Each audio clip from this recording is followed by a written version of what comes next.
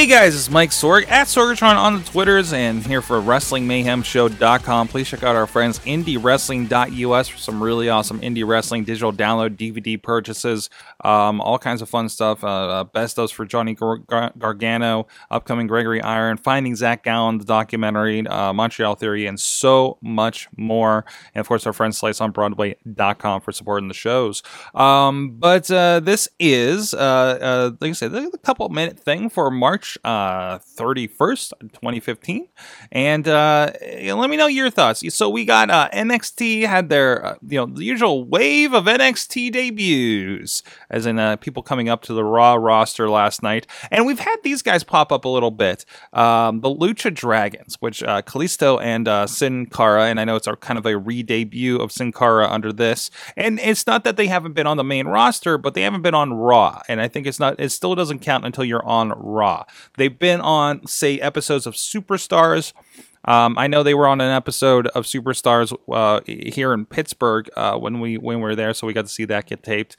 But still, like this was the arrival, right? Not to really kind of set on the NXT line there. But no, this was the arrival of these guys. And I think very impressive. And against somebody like Cesaro, where Cesaro can work with a little guy.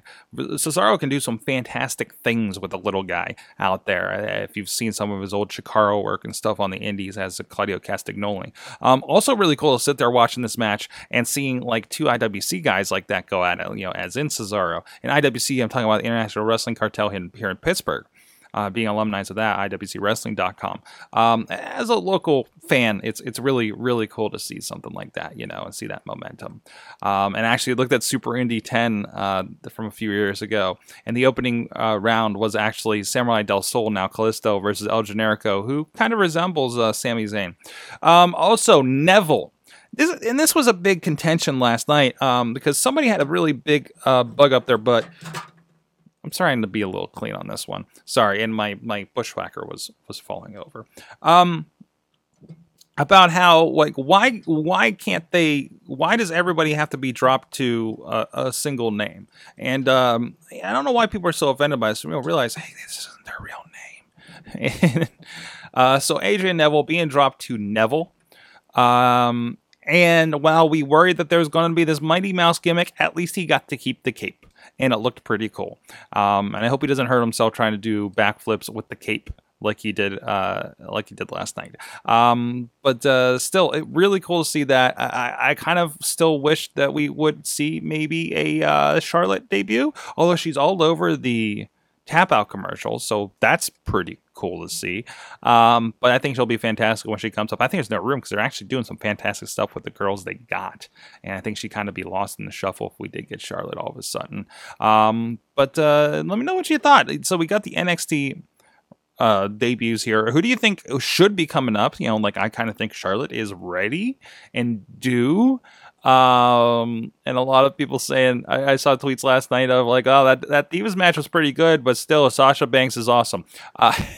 It is interesting to see what that fandom has been doing in NXT and seeing people rise up and seeing that kind of thing happen. I also love that the Lucha chants have survived the transition, and I think that's an easy one. That's an awesome one, But with that, let me know what you thought. The NXT Uprising, the Raw after Mania, and of course we'll be talking so much tonight, 9 p.m. Eastern Time at live.wrestlingmayhemshow.com, as we do every Tuesday. But this week we're starting it off with our Indie Mayhem Show interview with Justin Plummer, the promoter of the International Wrestling Cartel, a new promoter. So we talked about him when he was a lowly video and on-screen guy, and we'll see what this transition has done to him. Maybe he'll get that Obama gray hair going on there. I haven't seen him in a month, so we'll see how that goes as he leads into his biggest show of the year next week. And of course, hit us up everything else at Mayhem Show on Twitter and WrestlingMayhemShow.com to subscribe to this, the Mayhem Minute, or other shows on YouTube, iTunes, Spreaker, iHeartRadio, and all over the place. We'll see you guys next time.